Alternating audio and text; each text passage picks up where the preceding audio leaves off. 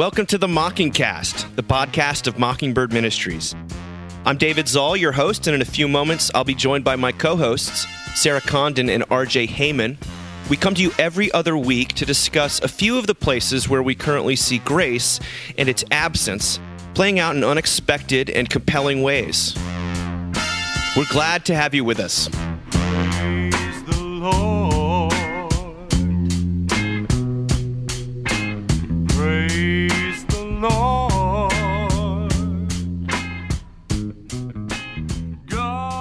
We've come to the end of the year. I can't kind of believe it. Here we are. It's just middle of December. Time this drops, it'll be very close to Christmas. Let's get a quick update from you guys. I know there's a lot happening in all of our lives. So, oh really? RJ, your head still on straight? What's going on over there? I am.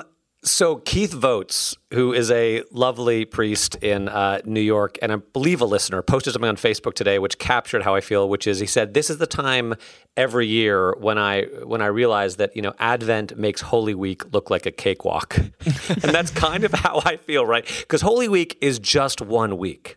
Yeah. That's but true. Advent, and when you're going through Holy Week, you're not thinking about like buying the perfect gift for everyone in your family at the same time. So I'm in a good place, but I have not bought a single Christmas present yet. I have 10 days to do so. But just coming up to Lessons and Carols this Sunday and Christmas Eve, and I want everyone in my life, my whole church, my whole family, everyone to have the perfect Christmas and for Jesus to be perfectly pleased with me. And at some point I'll let go of that, but I'm still holding on to it. Okay. So that's where I am. We'll talk to you next week when you've crashed Where and are you, Sarah Condon? Exactly. Where are you, Sarah Condon? I've already been, what is it, like 12:30 my time. I've already been to like Target, Walmart, a Booster Club meeting, and Starbucks. So, we're kind of in the thick of it, but I'm always grateful that my job slows down for this like period of time. It's sort of like perfect. Yes. And so I can kind of kick into high gear and make sure everything gets taken care of. The academic schedule is a good schedule. It is. Yeah. It's very, I miss it. Yep. I miss it. It's really great, especially, when Josh is doing what you're doing, which is like, in total overdrive plus parties. Yes. So Yes. Yeah, but it's, it's good. Dave, how is your Advent going?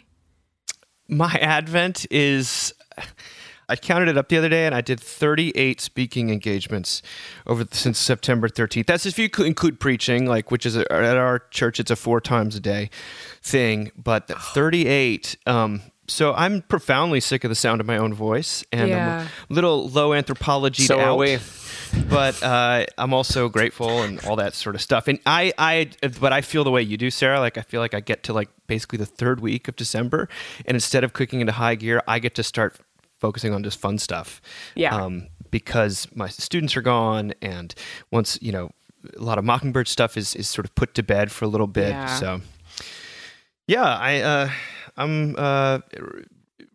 I feel like it's just as my kids sort of age into the years of playing sports that require, Sunday games and things like that. It's just, and multiple practices a week. It feels like a new level of self-induced insanity, but at the same time, there's a lot of joy in it. It's fun to watch. I enrolled our middle child in like an elementary school film class, and that's been the cutest thing. That's so great. Ever. Nothing's better than what a 10-year-old's version of a horror film. I mean, that's a beautiful thing that needs to be preserved. Y'all need to get on the church league though. Games on Sunday? Do some church league. Everyone's terrible. No one ever does well at games. Great for your ego. And it's great for your ego. I sometimes will yell out losing builds character at games, and which Josh tells me not to do, but I do anyway. And, it's just so sweet and low key.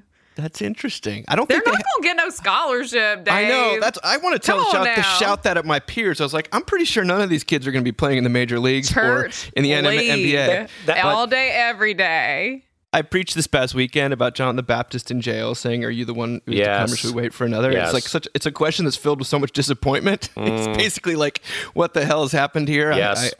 I'm disappointed, and I think that school sports maybe are a wonderful way to have be schooled in disappointment as a child, and maybe that's important since we tend not to be disappointed until we're older. But Can I make a quick church shout out? Can I do that? Of course. Do it. So this weekend, I was with my cousin in the suburbs of Chicago, and they don't usually go to church, but they're doing that thing that, a lot of people are doing where they try to find a church, and it's been a lot of misses. And so she said, would you go to church with me? Could you help me find a church? And so I reached out to some people I knew and said, we just want a normal church, right? Like, I'm not really, it doesn't have to hit all the marks. Just give me a normal church. So they sent us to Church of the Holy Nativity in Clarendon Hills, Illinois. So it's in the suburbs of Chicago. It was fabulous. Aww. The deacon preached such a gospel-filled sermon, talked about us being in our own prisons, right? And Jesus being the freedom to get out of them. Like a beautiful choir, but definitely like no paid singers, which this is very familiar to my childhood. I just loved old people, young people, babies. Anyway, I just want to give a shout out. The whole experience was lovely. So wow. Praise God. And my cousin felt so welcomed. And, you take people to church and you kind of hold your breath. Like, oh, God, I hope this goes well. Just a little bit, Sarah. And most of the time, it does not go well. And it went so well. So anyway, just a little shout out. That's beautiful. Yeah. That's great. It was wonderful. Clarendon Hills. I like it. Church of the Holy Nativity. Well, I did, in prepping for this episode, I was thinking about, we haven't really done year-end lists formally on Mockingbird for a bit, but do you guys have anything, one thing in particular you would recommend or you would highlight that you've consumed or that's been helpful to you personally, either or vocationally, or what would it be? RJ, it looks like you've got something you're raring to share. I do. I'm probably the only listener of this podcast who has not already watched this, and I avoided it for a long time because I generally loathe contemporary, overtly Christian media. But finally, enough people said something to me that I started watching it, and it has been pretty amazing. Are you about to say The Chosen? I'm about to say The Chosen. I'm sorry, I am. I'm sorry. No, all right. It's just, it's not perfect, but it's pretty darn good. Like there's a few little cheesy, cringy moments, but how faithful it is to the Gospels, the way that it portrays a Jesus that I'd actually want to hang out with. And you're like, okay, maybe I can understand why people would follow this person and the healing that people experience, the forgiveness that people experience.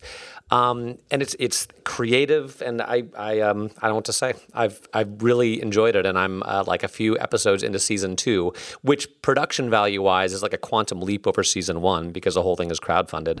I mentioned in my sermon this Sunday, and it's have you guys watched it? Yes, no? Have you avoided it also like me? No, I haven't avoided it. I've just been told by a lot of people that I should watch it. So I've got nothing against it. I've never heard of it. Are you serious? Yeah. You guys run in different circles. Well, but I mean, not that it's been everywhere. It's just I had one or two of my parishioners say something to me about it recently and how personally helpful it had been to them and portrayed Jesus in a way that was, and I was like, okay, and we're not a super like Christian-y congregation by any chance, by any But I stretch. thought you were gonna say White Lotus. So No, not White Lotus. Yeah, I mean, I have not watched White Lotus yet. I'm looking forward to that. pretty great. But yeah, it's really good. I can't handle it. It's too dark. It's unremitting. I find it too. And The Chosen is not. So Sarah, what about you? White this Lotus feels like so appropriate that he's got like a Christian, thing. I know. I feel a little bad about it. I do want to say this person I'm recommending is actually Christian, and you see it a little bit in her work. But as much as I feel like for a couple of episodes have been like, oh, like therapy and like online therapist. I do want to just give a shout out to a woman named Kobe Campbell, who is a psychotherapist, and she has an Instagram. Her Instagram tag is just Kobe Campbell _.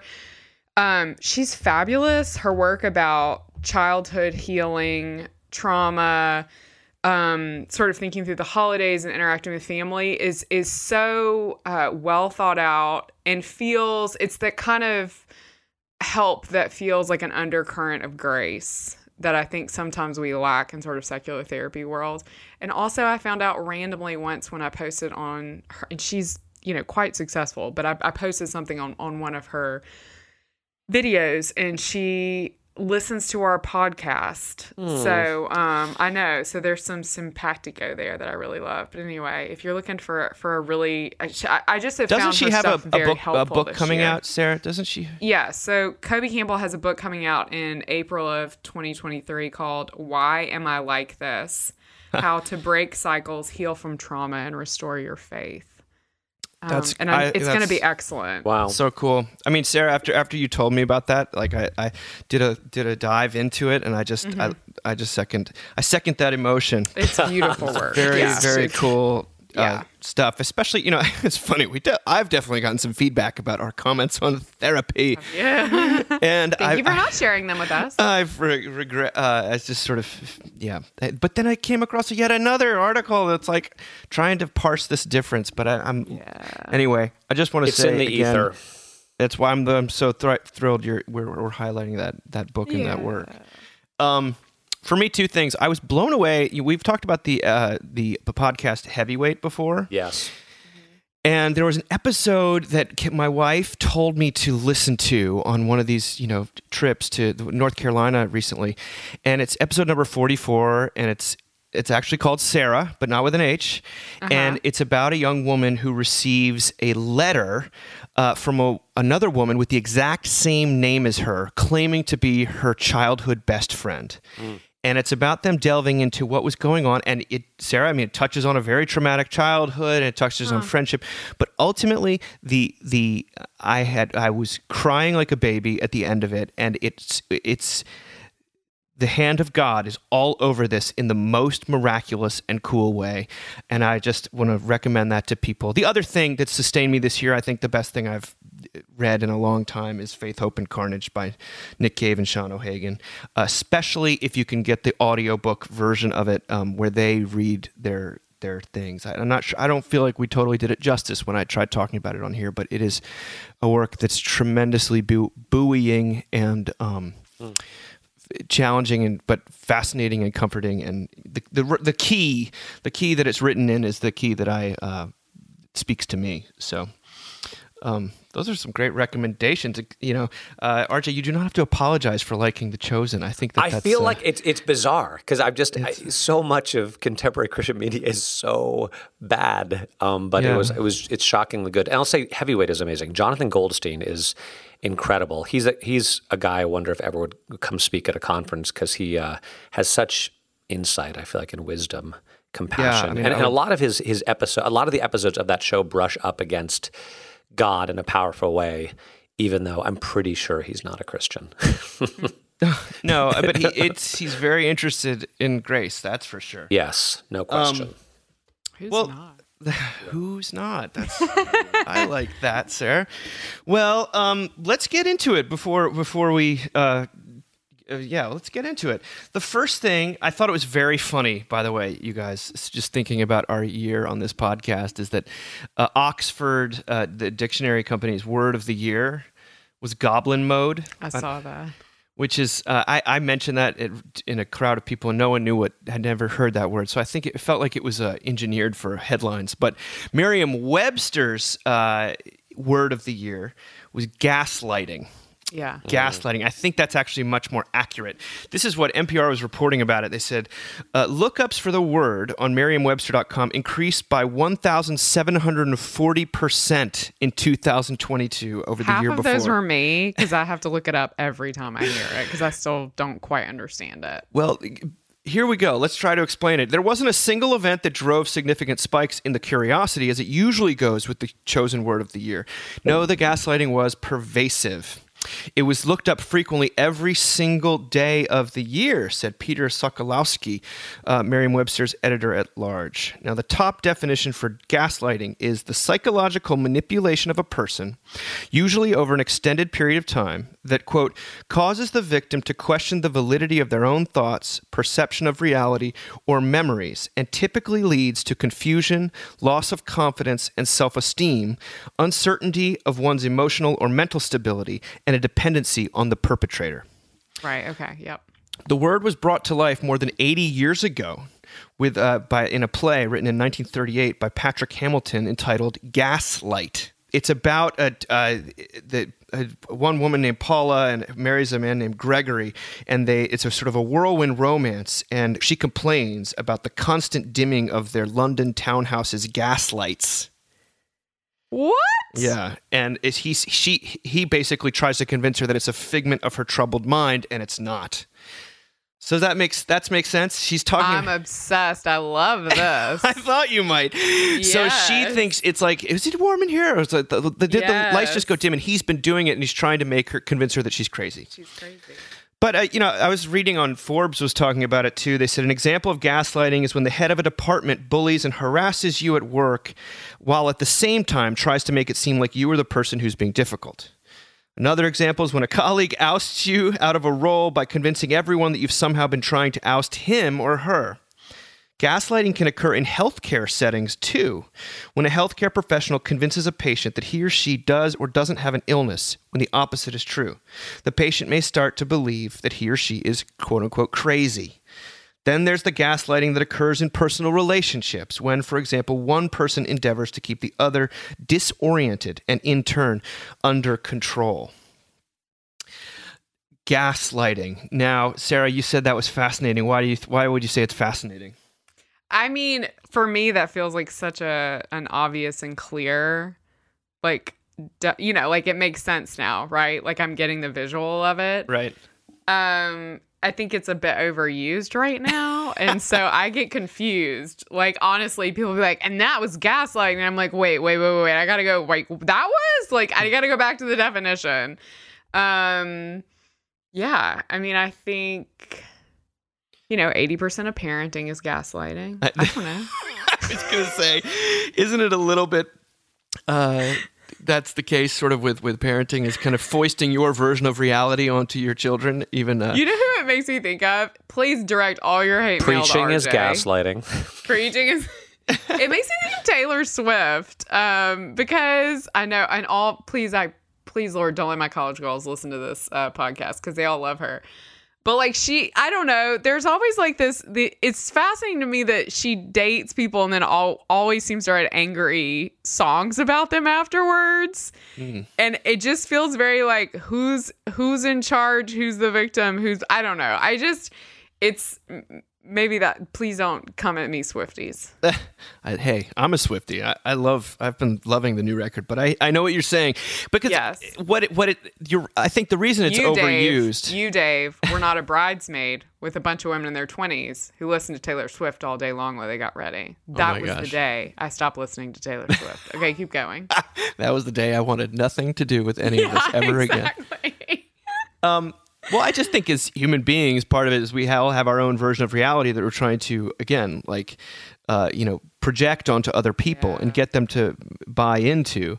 I think that's sort of, there's something default about almost like a low anthropology type of view of everyone's got their presuppositions and their blind spots, and they're trying to sort of convince other people that my way of looking at reality is true.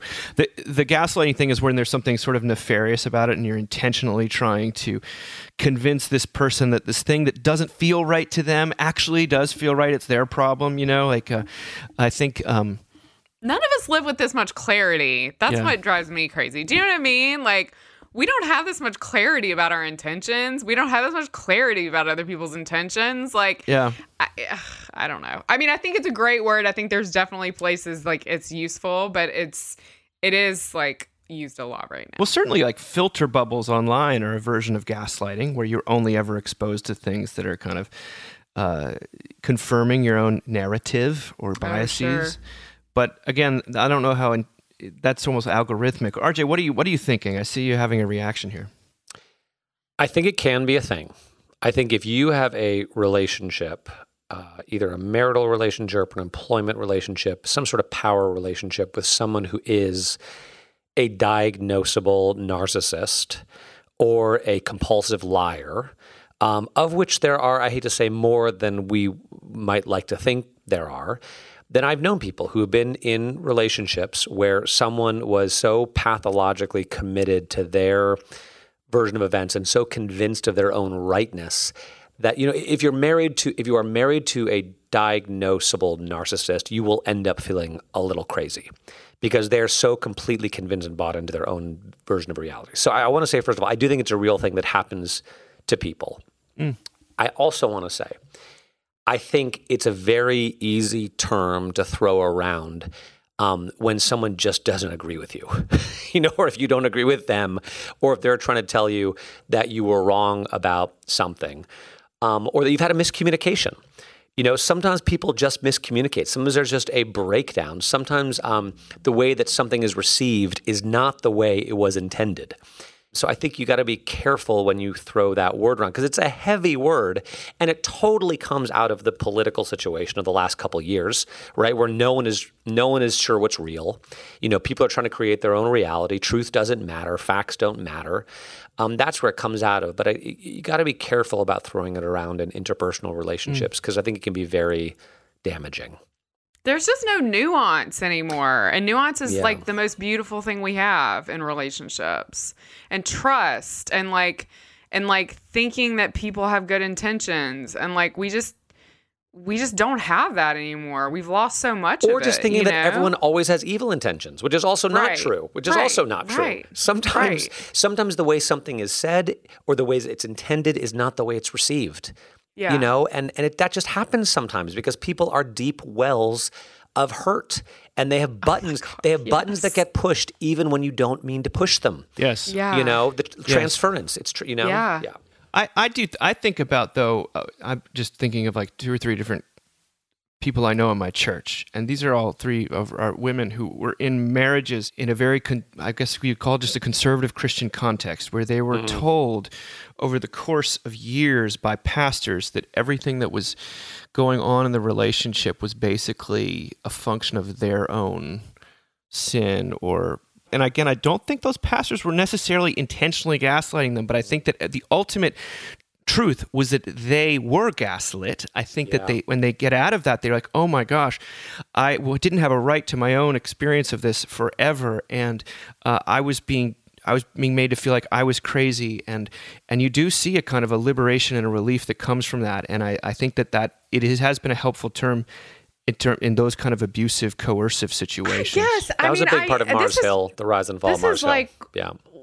I take issue with these words that we start to throw around right now. I mean, I guess this is true in any cultural moment, but like, especially because of the internet and social media, like a word kind of latches on. And first I hear my college students use it, and then I use it, and then my middle schooler uses it. Like it's a cycle.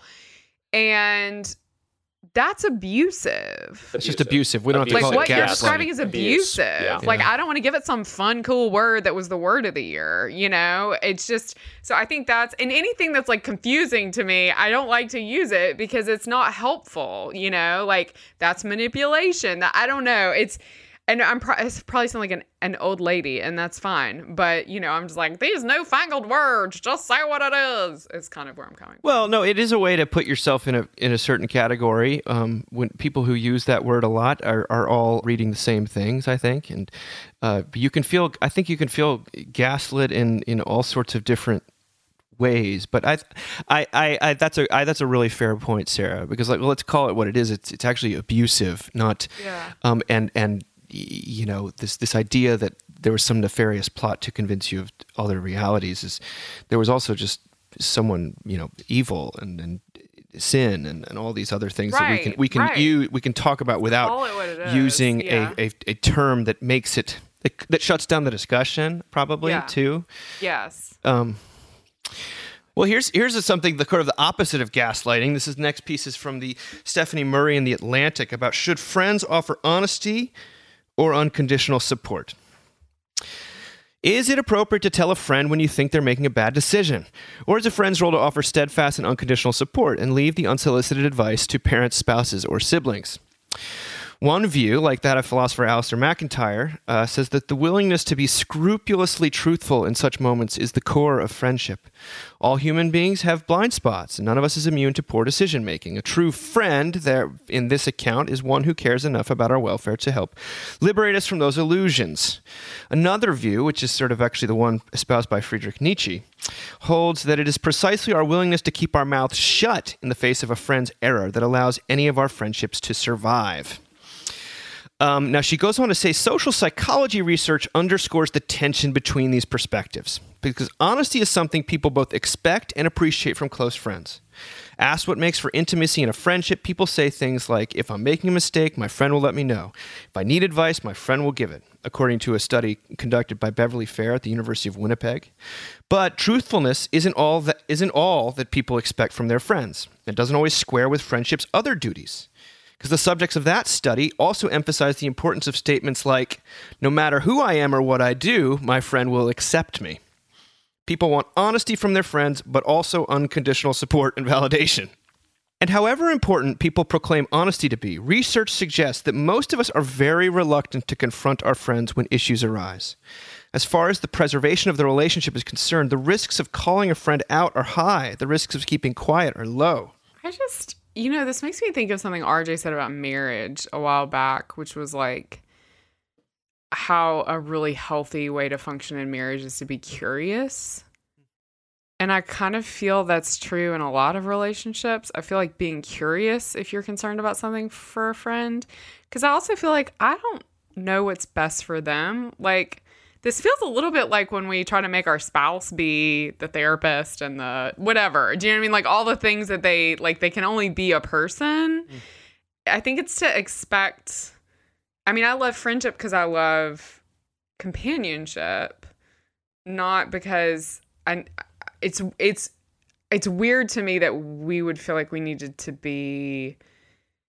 I mean, maybe this word is too harsh, but corrective. In friendships. Like, I don't know what's good for you. I don't know. Yeah, I hear that. I mean, this is what the Christian idea of speaking the truth in love rears its head here. Like, I have a friend that's in a really troubled marriage, and I've really wanted to be like, you gotta go. You gotta get out. This is not good. It's not good for anybody. Not good for you. Not good for the kids. And, like, that's not going to fix it. She's just not going to be friends with me anymore. Yeah. You know what I mean? That's exactly the example, actually, that the author cites, is a woman who does that with a female friend, and the woman's walls just go up and she cuts her out of her life. And then if she does leave and she needs me, I don't know if she'll reach out. And so, like, I'm kind of just want to be there. Because you don't want the I told you so sort of. No one wants that. No. It's very difficult to know what to do. I mean, I always feel like it's less of a considered decision than people think. Like, sometimes you just say stuff because you can't not say it. Yeah. And, but my always sense is like, when in doubt, keep your mouth shut. I mean, that's like let God be the one to sort of engineer that scenario. Better remain silent and be thought a fool than open your mouth and remove all doubt. Yeah. What do you think, RJ? I remember a friend of mine, can't remember who it was, but someone who was in recovery, sort of in a 12-step program and wise, saying that I think it was AA, the need to give someone else advice was always seen as a sign of a lack of faith. Because if you really believed that God is in charge, then you wouldn't feel the need to tell someone else what to do. Yeah. I think there's wisdom to that.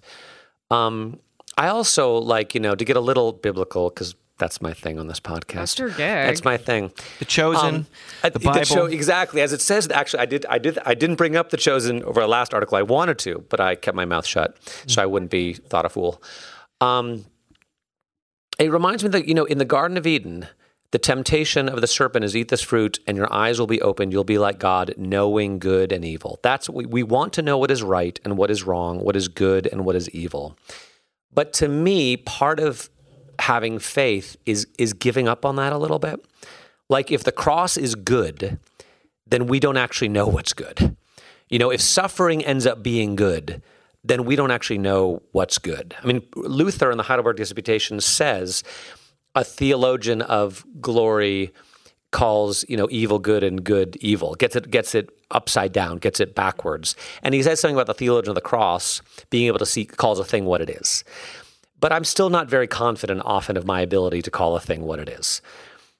So sometimes, every so often, it's clear. But like you said, Sarah, even when it is clear, just saying it often is not the most helpful thing, and it may just alienate you from the person that is suffering or acting incorrectly or something. So I have a few. I feel like I've got a few friends in my life that I would receive. Like if one of you came to me and said, "RJ, you're really blowing this," I would think pretty deeply about that. Well, I'm glad you said that, RJ, because Sarah and I have been talking. Exactly. Sarah's been talking to Jamie about your marriage, and I mean, what's funny to me from the article is like the thing was like, should you not do it? Should you just let spouses and parents? I was like, well, that's also a bad idea. Well, is your goal is the idea in a friendship to straighten other people out, or is it to simply walk with them through, or just to be with them, and then to really not know? I mean, yeah, I would just say this: I've seen some situations, especially involving romantic partners, where I look back and I think, gosh, should I have said something? Because I certainly felt so at the time. But and I could blame myself, and I could say, but I know for a fact they wouldn't have. My own experience is that when people have done that with me, I've never listened. And it's just been it's almost made me want to run in the opposite direction. I mean, this is how the law works. And I just don't think unsolicited advice is ever received as anything but judgment, even if it's meant from a place of love. It matters not how it's intended, but how it's received. And how the way that it's received in these situations is not. I think you can pray for your friend. I think you can, plant seeds. And again, if you're in a situation where you just can't say something, you're going to say something whether you should or not. So it's going to happen. Right. And certainly, but isn't it funny that like usually when you get some sort of corrective that really gets through to you, it comes from someone that you barely know. I mean, it's like the people that know us best. I always find it comes from out of the clear blue sky.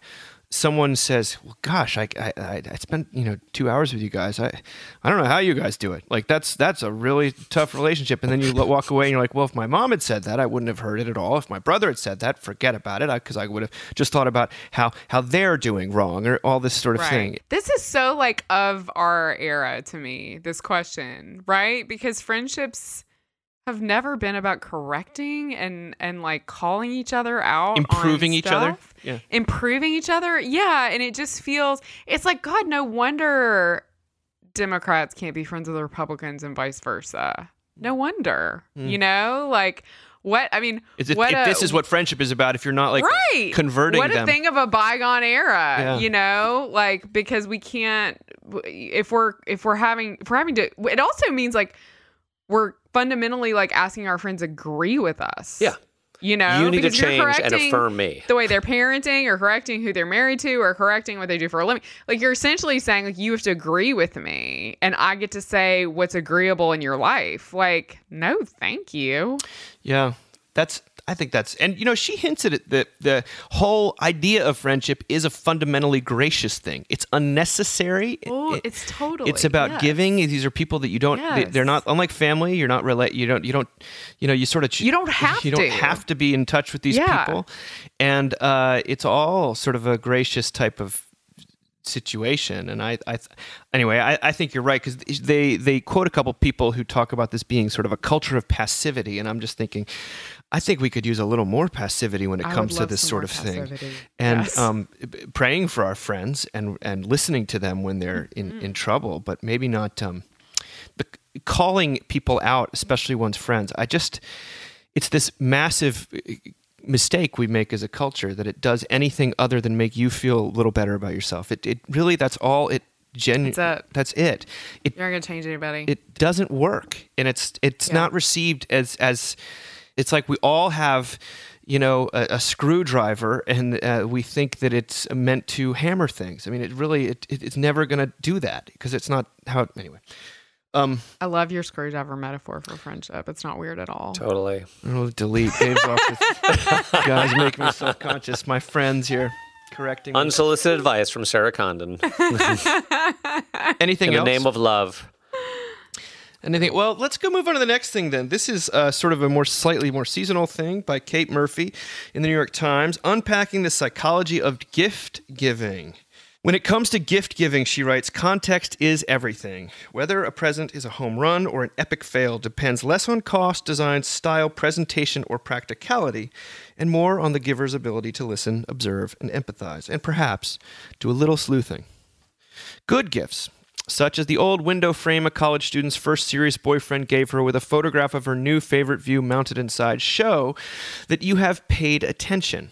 Bad gifts makes you wonder if the giver knows you at all, like the floral china teapot given by a mother-in-law to a daughter-in-law whose tastes ran mid-century modern, and who had, she thought, made it clear that she preferred brewing tea in a mug. Even worse are gifts that imply criticism, such as a flat iron given by another mother-in-law to a daughter-in-law who always wore her hair curly. Dr. Julian Givey, a professor at West Virginia University, said, people tend to fall into the trap of not fully putting the recipient first. Indeed, his research indicates that people often give gifts that reflect their own desires and motivations rather than considering the preferences of the recipient. Moreover, gift givers tend to focus more on the ta-da moment when the chocolate fountain emerges from the avalanche of packing peanuts, rather than on whether the recipient actually wants, will use, or even has space for the thing. This doesn't necessarily mean the gift giver is a narcissist or even terribly inconsiderate. It's just that the person isn't great at what is known in psychology as perspective taking. People tend to have trouble with that, Dr. Givey said. Giving a gift, especially one you want to make a statement, can be a vulnerable experience. This is why one psychologist said, that's why some people get so stressed out about giving gifts, because it feels too exposing to express their emotions, and like they won't do it right. People can also have a hard time accepting gifts, particularly if they have an avoidant attachment style or fear intimacy. They might subconsciously resent being known in that way, or feel unworthy or even envious because they are not as thoughtful. A thoughtful and generous gift can stir up all kinds of conscious and unconscious fears, longings, and desires.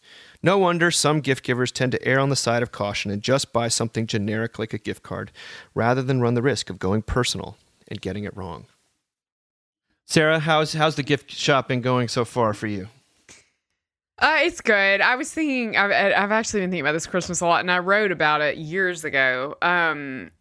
Before Annie was born, Neil was a toddler, and I was working at the hospital, and I was putting these really long weeks, and I had no time to shop, and I just went on these websites and bought, like, the cheapest little kid goofy things with no real attentiveness to, like, what shows Neil was watching or, you know, anything. And then we got him one of those, Santa actually got him one of those bikes that, you know, doesn't have the pedals on it. Mm-hmm. And all I remember about that Christmas morning was he just sort of like, I mean, he was excited. He's looking at opening presents, but it was like everyone he'd open and kind of be like, huh. And then like the bike gets rolled out and he's just like, Santa forgot the pedals. And, you know, because that was its own agenda, right? Like, please learn how to ride a bike so we don't have to do it. Mm-hmm. And it just makes me kind of like, it makes me sad to think about, although he doesn't remember that Christmas, I'm sure. And I try to be more intentional now and paying attention to what they are really into or excited about. And that does take more work, but it's, you know, it's really sweet. Like for me, I totally understand this concept of gifts as being known and loved. You know, when I lost my mom, especially, and my dad too, because he gave such funny gifts. Like the year before he died, he gave us a meatloaf pan, a wooden spoon specifically that he thought was excellent for making meatloaf, and his favorite meatloaf recipe with a Photoshop picture of Meatloaf, the singer who is no longer with us, on it. I mean, really detailed, precious, you know. And I remember when my mom died, I was like, I'm never going to get a gift that makes me feel that way again. And I haven't. and I miss that. So I mean, there's something about gifts where you really say no and love to people that are riskier and they take more time, but it's so sweet to me, which is not to make anyone feel anxious if they haven't gotten people things like that. Cause I feel like by the time this comes out, like, especially women are going to be hyperventilating. No, but that's what sort of the dynamic they describe. It's like, oh no, the whole gift giving thing turns into a psychodrama of like, I'm not thoughtful enough. Like if I were actually, it becomes a barometer of how much you actually care. Or, I don't know, RJ. I don't get the sense you're a very good gift giver. I'm not. Yeah, I wasn't kidding. I think you said that before. I'm so stressed out about it. Yeah, I procrastinate. I put it off because I'm like, what am I gonna get? Oh my gosh. Yeah. I don't just say. I don't like giving gifts. It's hard to think about, and I feel like it's going to be a fail. And I don't know. It's not my love language. It's hard. Words of affirmation are my love language. Like, I will encourage the hell out of you. Yeah. Yeah. And tell you I love you and throw my arms around you. But the gift giving thing, man, I struggle. That's why it's something that makes Christmas really hard. Really hard. And it's hard anyway because there's so many things going on, and then it's like, I mean, and I don't know the dynamics in your family, but in most families, the male is in charge of buying something for his spouse. Yes. And then she does everything else. And that does sound like, oh my gosh, so much easier on him. And it is, except like the stakes are much higher, I think. Right? Yeah. Because I'm out here like hustling, you know what I mean? Making lists. You got a robe. Organizing. Sarah got another robe this year. Another. Yeah. Yeah, exactly. Here's your robe. Here's your Mom. robe. Here's your robe, Mom. That Saturday Night Live thing is so funny. Yeah. I love the process of buying people gifts. I gotta say, you're an Enneagram 3, and I'm always sort of like, I'm oftentimes, you sort of then like project that on other people, and you get kind of disappointed that they don't give you the same kind of thoughtful gifts. This is, so then you get to feel like a victim, just like you've possibly like you've been gaslit. Someone sent one of our listeners sent me a Low Anthropology mug that is actually Santa's face, and it says, "You're all naughty." Romans 3:10 through 12. I thought that was funny. And then another listener sent me a Marty McFly Battle of the Bands with a disappearing hand, like action figure. So I feel known and loved, and that's I want to just say thank you to Eve Nash and to Taylor Foran for giving such thoughtful gifts. No, I always find that what's interesting is the ability what I've noticed in life is that people sometimes have a very hard time receiving gifts, and like it is when we talk about it being more blessed to give than to receive, like it's sometimes and sometimes it's a lot easier to give than to receive, and it's almost like forgiveness. That's the way it works. Like I'm good at forgiving other people, but terrible at forgiving myself. Like I have a hard time sometimes receiving. And this is, I think, as it relates to God's grace. It can be such a exposing and kind of undoing thing. Like you don't feel worthy to receive something, or. Well, it also points to need, right? None of us want to be needy. So there's something about gifts that point to need. I mean, I definitely have had people in my life who have tried to get me very specific to me things since Mom died. And, it's like, sometimes the specificity reminds me of why they're doing it. Like gifts are so loaded and complicated. I mean, last Christmas, Josh he always gets me a bunch of books every year, and which feels so lavish and unnecessary because we have like so many books already and libraries exist. Mm-hmm. But like, I love that he goes into a bookstore and gets me so many books. And last year I was just like, I got so many books and I already have my dead parents' books. And, and really it was just like, I want my parents. Yeah. Right? But it was like, poor guy. I mean, my word. This is yet another reason why Halloween is better than Christmas, probably. 100%. Yeah. And Thanksgiving. Why Easter. Yeah. I will say, too, this is maybe a little bit too personal, but I'm sure I'm not the only guy out there who feels like this. I feel like I'm not very good at taking care of myself or even knowing what I want. And there's somehow it's tied up in there a little bit. It's like I have a tough time even taking care of myself or thinking about what I like to do or what I would want, and then it becomes very stressful to think about what other people want. I don't know. It just, and it feels, I don't know, it feels inefficient or something like that. I don't know. That's so interesting. Because men are so, I mean, I love that you're saying that because men are so notoriously hard to shop for, and you are. And so that's such an interesting, like, I'd never thought about that like you're so bad at knowing what you need. Yeah, I think that's probably true, by the way. And it goes back to the last episode where it's stressful. I'm tired all the time. I don't really want to think about it. I have a huge fear of disappointing people, a huge fear of them not feeling loved, not taken care of, but I also don't really know even how to take care of myself. I don't know. Well, these are the minefields we step into at Christmas, and this is probably why it's good news. Merry Christmas! The reason for the season is a gift that keeps on giving. Said anxiety. Said the youth minister. Oh, well, it feels like the moment in the all-time great Christmas special, the Charlie Brown moment when he throws his head up on the stage and everything has failed. He's bought the wrong tree. He can't direct the play, and he says, "Won't anyone tell me what the true meaning of Christmas is?" Yeah. And then little blanket holding Linus comes out on the stage, and suddenly everything is okay, and we all weep, and it's like, oh yeah. But I'm not quite at that moment of total desperation yet, but I'm almost there. Good to know. You're on track. Well, maybe that ties into this next one, which is from the BBC on the upsides of feeling small by Richard Fisher. Begins by quoting an essayist who wrote this in 1712, that our imagination loves to be filled with an object or to grasp at anything that is too big for its capacity. We are flung into a pleasing astonishment at such unbounded views and feel a delightful stillness and amazement in the soul at the apprehension of them. The essay is interested in drawing the distinction between beauty and the sublime. A tended garden has beauty, but the sublime provides something more complex, an enriching connection between the intellect and objects of vast scale or dynamic power.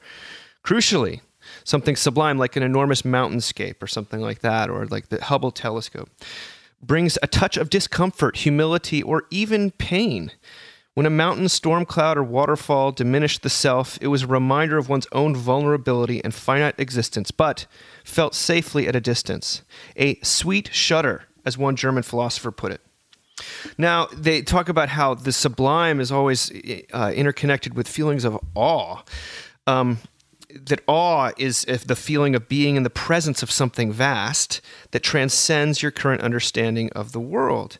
Various studies have shown that experiencing awe can reduce stress, discourage rumination, and enhance well-being. It also fosters greater attention to detail, boosts memory, and encourages critical thinking. Then there are the pro-social benefits. People in awe are more likely to show generosity, become less individualist, and emphasize a greater sense of connection to others and the world. And awe, of course, is deeply connected with the power of wonder. When approaching the unknown, the psychologist Frank Kyle talks about the power of wonder, in which he describes as a more active, engaged sense of awe.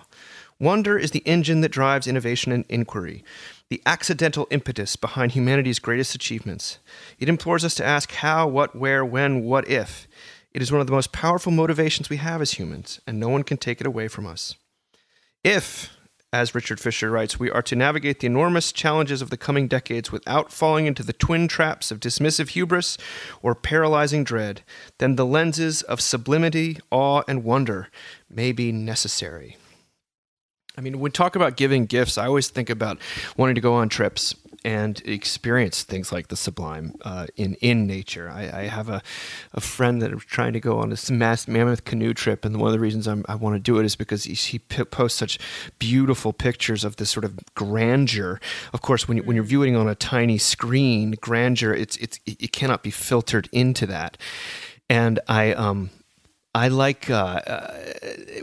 This experience of awe and wonder also is connected to me in the sense of this book I've been speaking about, Low Anthropology, and that sort of a view of human beings that expects less of them, or sort of a more honest or a sobering approach to human nature actually increases awe and wonder at all the amazing things that are put before you, the beauty, the goodness that is in evidence despite all of our efforts to obscure it. But do you guys experience awe, wonder? Do these words connect with you? Yeah, I mean, I experience awe and wonder. It's fascinating to me I mean, I definitely experience it when I've been to churches in England. So it's fascinating to me. The BBC is like, go outside, because it's a little bit like, when's the last time you were in one of those big, beautiful churches? Because I definitely feel that in those spaces as well. I have to say the last time I experienced it, it was this past Friday, and I was with my cousins in Chicago, and we went to the Arboretum because they had decorated it with lights. And they kept saying, like, because it was also fabulous, and they kept saying, oh, wait till the end, wait till the end. And at the end, they had done this sort of light and sound thing on the forest that made it look like the trees were breathing. Wow. And, you know, we had this whole gaggle of like very loud, like high on hot chocolate children. And everyone just like froze, you know, in front of these trees. It was so astonishing. And I looked over at my my cousin's child, who is a kid I would describe as one who has a lot of awe and wonder. And he was conducting the trees breathing, like with his hands. And you know, I mean, I think awe and wonder is often what saves us from the what's the beautiful phrase in It's a Wonderful Life where Clarence is talking to God, and he says, like, well, is he sick? And God says, no, it's worse than that. He's hopeless or something. And, you know, when I think about that movie and Jimmy Stewart's character, I think it is actually awe and wonder that saves him, that pulls him out of himself in so many ways. You know, I think often when people are in a mental health crisis, we always say, like, and I think about this when, you know, we were just talking about a suicide of a young father before we got on. You know, you have these little kids and you should think about your family and everything. And I sometimes I think that just makes people feel worse. But it is this like awe and wonder of pulling us out of ourselves, recognizing that, you know, our overwhelm is small by comparison, which isn't to say that it doesn't matter, but to find relief in that. When we ask our older boys what their best memories of their childhood was, because they're getting older now. You know, like our oldest is 20 and our junior in college, and our middle is 18 and about to go off to college. They do always talk about the road trips that we took across the American West when we lived in Texas. And we were doing some unpacking this weekend and pulling out these big framed photos that my wife had put together that we haven't hung in our home yet. And our 6-year-old was like really jealous. He's like, I want to go there. When are we going there? Because we had pictures of the Grand Canyon. He wasn't born then, right? So me and my wife and our 2 older boys at the Grand Canyon, at White Sands, New Mexico, at in the Colorado Rockies. And we're like, and Jamie, my wife was like, we'll take you there. We're going to go on those trips again. We're going to go do that again. Because our older boys want to do that. They want to take Marshall and show him these amazing places. So that always is important for me. You guys, know that jumping off high places into water, right, is a critical part of any Heyman family vacation. Yeah. Because I love that. But I will also say the thing which always brings me the most healing are portrayals of people who have suffered being loved, seen and loved in the midst of their suffering in a way that is healing and transformational. That's really what brings tears to my eyes. Whether it's Buck, that amazing documentary about the man, the horse whisperer who was abused as a child, or it's the Mr. Rogers documentary, or honestly, like Moments in the Chosen, or Pixar's In and Out, Inside Out. I have not watched White Lotus, but if that's in there, I'm in. It's not. But a moment when someone's humanity, which they're trying so hard to hide and they're so ashamed of, is seen and loved and healed, and also then becomes an engine for them having a compassion and and really it's moments where sort of the kingdom of God is born in someone's life, right? A space of grace, a space of that's really what leaves me feeling like I can go on another day. Like it's not so heavy, it's not so bad. There's a God who sees me and loves me and is with me, and all the things I want to hide are actually what he wants to bring out, and are the places where he's working. That they're good, they're not to be hidden, they're they're a blessing, not a curse. Something like that. So what you're saying is you experience awe and wonder in relation to grace and God. Like that's what it sounds like to me. And Yeah, but when I see a powerful portrayal of that, it's usually got to be in some, specific, with fleshed out in a powerful. I mean, it's abreact against something. Yeah. I mean, I think of like my favorite memory of this past year was, RJ would love this, but it was being in Mexico and going into these huge caves underground and then jumping into water and going swimming in these underground caves. It felt larger than my capacity to hold it. That as he talks about this, there's something sublime about it. I was with my children and we were able to, it drew us out of ourselves into the natural world. And yet, I mean, I'm not, the BBC guy quotes all these romantics from the 18th century and 19th century Germany and things like that, and that's what they found to be the absolute sort of connection. The substitute for God was nature, and in fact, as we know, if you've lived in a place that's had hurricanes, Harvey, you know that that's a vengeful God indeed, a capricious one. So I do want to preface that, but I also find like I'm chasing awe and wonder when I'm looking for new music. Very, very often. Totally. Yeah. Like that's for me part of what is going on with that endless appetite for, something truly. And in fact, that's what a lot of that book, Faith, Hope, and Carnage is about. It's about awe and wonder and music, and it's sort of something that the rational mind is just, and reason and rationality, and at least in Nick Cave's view and in mine view, is so overrated. It just is like. It explains so little, and it's so uninteresting to dwell in the world of just like logic is just profoundly boring, and it's so antithetical as Christians. Like it's so antithetical to the gospel. Yes, like I was having a conversation with a relative of mine who grew up in the church, isn't a part of the church, and and he's so great and so on. We can have these really honest conversations, and he was just like, yeah, I mean, Christianity is great. Like, I'm into this whole love your neighbor thing, and I was like, dude, I don't like my neighbors at all. Like, what are you talking about? Tell you about my neighbors. I was like, that's not. I mean, I love most of my neighbors. I feel like there are probably people in my neighborhood who listen to this podcast, but like, I was like, that's not the thing. Like, Not the thing. And then he was sort of like, well, it's, it's having Jesus in your heart. I get that. And I was like, some days it's great. And then there's some days I'm like, I feel like my heart's like all full up on like shopping lists right now. And Jesus, I was like, it's rescue. Like it's these crazy, it's like everyone went after Timothy Keller this year, and I'm not really on Twitter, but I feel like he was on Twitter. It was like, he's too whimsical, right? Like these versions of Christianity that have too much winsome. They're too winsome. Yeah. And it's like, that's it for me. Yes. Like, that's absolutely, that is what pulls me in to over care and not to care. Yes, over and over again. Not just that I would love my neighbor, right? But that I would pick up a homeless woman off the street because I felt like God pushed me in that direction. Like, not just, I mean, for me, it just feels so, that's a grand example. But do you guys know what I mean? Like, it's like this, it's awe and wonder are all that there is. It's God for showing me. up in totally unexpected. Which I don't want to say that and lose. For me, we can, especially in our own denomination, we can get really caught up on this awe and wonder thing, and there's nothing under it, right? Yeah. There's nothing supporting it, and for me, it's like that awe and wonder is what comes out of the death and resurrection of Jesus Christ.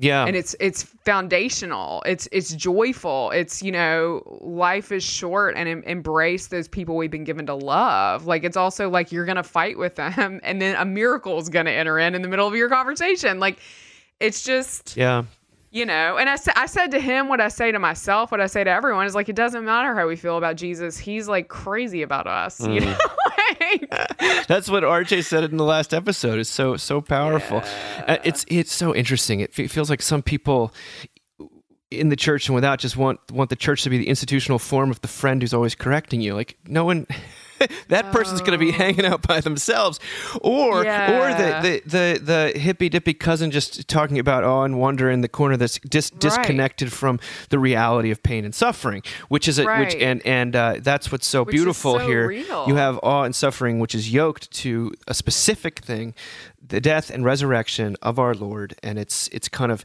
it all kind of, when you read about people in the Christmas story, coming to sort of the stars and the shepherds and the flocks and everyone kind of going to adore this child. I always find that to be, there's something of awe and wonder around the small light being lit in the darkness in that Rembrandt kind of way. I know it can be over romanticized, but it's a lot less transformative and a lot less otherworldly if everything's if there's no darkness, Right. It's that's what's powerful here. And it's the character and uniqueness of Jesus. Totally. He is just he's just unlike As portrayed anybody else. As in portrayed The in The Chosen.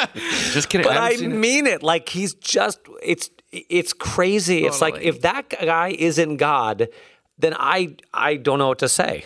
Yeah. He's gotta be, because you know him, and you know when you've experienced him, but he's indescribable, and he's anyway. Well, I don't know. we're going to end with one last the most thing. interesting man in the world. One last thing. Speaking of the most interesting man in the world, is not actually Rob Delaney, but he is a very interesting guy. He was if you've seen the TV show Catastrophe, which I think is really good. Yes, by the way, so I good. love And that talk about a show. person ministering out of their brokenness. Like, Yes. holy moly.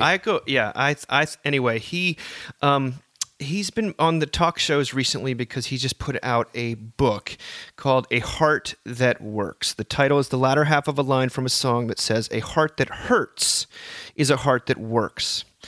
And now Rob's book is about the diagnosis, treatment, and subsequent death of his third-born 2.5-year-old son, Henry. And this was written up for Mockingbird by Drew Colby in a very powerful piece. But this is Rob speaking to the media. He said, "I started out writing the book very angry. When I first started writing, I wanted to pummel someone. I wanted it to hurt people." He said at first it was just about getting that anger out there, but then the book became more about making a way through his grief, a way for him to write his way back into humanity. Now, Drew goes on to quote Isaiah in Advent. It says, Isaiah writes, "Be strong, do not fear. Here is your God. Behold, you shall find a rose in the wilderness, water in the desert. Here is your God." Isaiah points not just to a God waiting for them in Zion, but here in the desert. Here is your God. When I read that this week, Drew writes, I thought of that little Henry Delaney. Really? Here is God? Here? Well, in a different interview with Stephen Colbert, Rob Delaney says that this whole experience has forced him to become more comfortable with mystery. You see deeper. You see through the veil, Rob said. Things that are much bigger and more powerful than what's happening in the day-to-day. You put your hand on the pulse of something more majestic and terrifying and beautiful. Colbert then asks, "What is that thing, if I may ask?" Sheepishly, Rob answers, it might be love. Then, to my amazement, he said, "The big problem for me is that my faith organ, or whatever, has actually been growing in the years after Henry's death." Faith growing in the wake of death? A rose in the wilderness, water in the desert, here is your God. Now, Drew writes, "You'll be glad to hear that just a couple of years ago, while still writing the book, Rob and his wife conceived and bore a son, their fourth. Rob and his wife say that their hope for this book is that even through the grief and anger that they still live with and walk through every day, they hope to show people, and I quote, how grace can still appear in even the darkest of times." End of quote. When I heard that, Drew writes, Rob became my Isaiah, my John the Baptist, the voice of one crying in the wilderness, saying it's not just a mirage, there's something here, it's real. Even in the valley of the shadow of death, light, a rose, water in the desert. This is what the scriptures promise, what the word tells us to watch and wait for God to be revealed in the desert. This is God with us in the least likely places, a God who chooses to be made flesh in Jesus Christ, by whose death and glorious resurrection we have been given hope that even the death of a son does not mean that God is gone. Shit, dude. I was, Delaney is avowed atheist in other ways, and here he is talking, finding himself unable to. He's almost like embarrassed by the fact that his faith organ seems to be growing in the wake of his son's death. I just love that too, because it's just like against his will, against all odds, against everything that he thought he believed. Like, I saw him have an interaction with Gayle King that was so beautiful to me, especially as someone who knows grief, where he and it was like on camera and you could tell she was not prepared for it at all. He said, when we were backstage earlier, you asked me these questions about my son. Yeah. And they were so specific. And he said, and most people, they don't ask me, and he's like, I want to talk about him. Like, that was a huge gift. He said, you know what he says though, Sarah? He says, that's the best thing that's happened to me in the last couple of weeks. It was like water in the desert. Yes. And Drew actually draws that out. I didn't read that part, but it was uncanny. Yeah. Yeah, it was uncanny. I bought the book. I haven't read it yet, but I'm... Are you ready to read that? I don't know if I can handle it, having a... Isn't he a recovering alcoholic also? Wasn't he before? Didn't he go... Am I totally wrong? Did he go through That sounds really familiar, but recovery? I'm not sure. I believe so. Okay, well, if that's not true, then take it out. But I feel like I feel like that's true. And I feel like maybe he said something like, that if he had not been in recovery, he would have never had the resources he needed to make it through this thing, Yeah, he's been sober for 20 years. Okay. So to me, that's it goes back to what we were talking about before. Like, alcoholism is bad. It's evil. And yet, if he had not been an alcoholic who had gone through treatment, he would have never been most of the time, statistics show when you lose a child, the marriage ends. Yes. It's over. The grief destroys it. The fact that his marriage has survived and they've had another child is a miracle. It is. And it's a miracle that was only possible because he was an alcoholic. Yeah. And now he may be finding God through the death of his son, which is just the most awful thing. Yeah. But it shows the crazy way that God works. It's totally the last article, right? It's totally on Wonder. It's totally like... Yes, this is all on Wonder for us right now. This is on Wonder. It is. It's I probably said this a million times, and I feel like there's a bingo card in which RJ quotes Bible passages and says the word miracle in a Yankee accent, and I talk about my dead parents, and you're drunk at the end. But what about me? What's a Yankee accent? Dave doesn't get to talk much. That's a space. That's the miracle. My parents had incredibly tragic childhoods, and they talked about them very openly with me.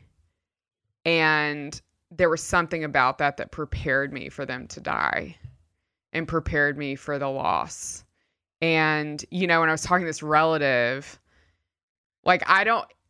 you sound crazy as a Christian when you're like, well, actually the suffering is what did it, that there's not another real, I guess maybe Buddhism. I feel like I don't know enough to make that claim, but that suffering, it's not just enlightenment though. Suffering is not enlightenment. Suffering is rescue.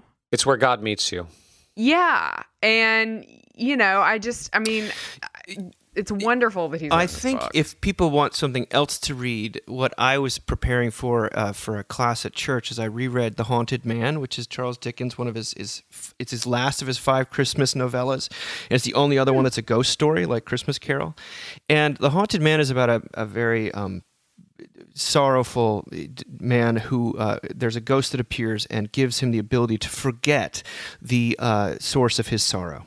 And then not only gives him that gift, he allows him to go around to people in his orbit and basically zap them and allow them to forget the most painful things about their lives. And what he finds out is by doing that, he also removes the things that make them special, unique, and ultimately loving. And the great climax of the book is when it comes to his, I think his nurse, who it turns out who's the kindest, most Christ-like person around, and it turns out she had not been able to have children, or had one child, and it was a stillbirth, and this experience she's grateful for, and she thinks about it every day, and how her child in heaven it feels for all other children, and it makes her want to go serve. And the guy just starts, he has a breakdown, and he thanks Christ for his suffering on the cross.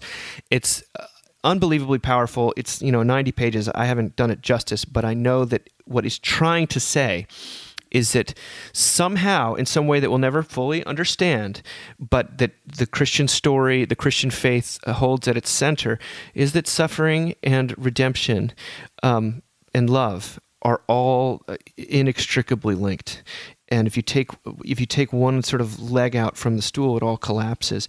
And I wish it weren't the case oftentimes, but it seems to be true, especially during Advent, when Lord knows these readings that we read are just about the worst things. Here you have John the Baptist, who was then served up on a silver platter, and that was somehow not out of sync with God's redemptive plan in the world.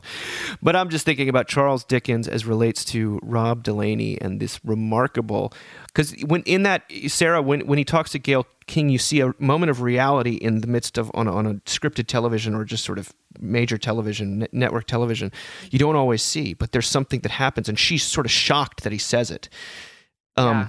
And it's similar to what it's piercing. Anderson Cooper said to Colbert about people telling him stories about their own grief, and And that show Catastrophe captures that idea in such a wonderful, funny, quirky way, where it's about two people who are just constantly making massive mistakes, and yet being sort of falling upwards, constantly falling into a marriage, falling into having children, falling into unexpectedly and through their own brokenness. And it's a really poignant. And if you haven't watched Catastrophe, that is a great show and very profound. Well, RJ, what are you preaching about on Christmas? Do you tell us? Do you have any idea yet? I don't know. Maybe Rob Delaney. It might be. I might be preaching about Rob Delaney. I'm thinking maybe that's what I need to preach about, and just I don't know. I'm not there yet. That's 10 days away. So we'll see. Well, thank you guys both. I can't believe it's been another year of the Mockingcast, and grateful for you as always. I hope you do have a good Christmas, and that there's an amazing song that Sandra McCracken wrote called "The Space Between," which is about the time between the 25th and New Year's Day. And I'm looking forward to that time for myself, but I'm also looking forward to it for you, RJ, and for all those who are working at churches so tirelessly during this time. That space between. I hope you get it. And I hope it's all that you can. Oh, you could also binge the new season of Last Chance U with John Mosley, which just came out, which I'm about to watch. Nice. While reading Kobe Campbell's book, and perhaps binging The Chosen as well. I mean, we're equal opportunity here. Do it all this Christmas. I won't say White Lotus. Thank you, guys. Merry Christmas to you. Merry Christmas to you.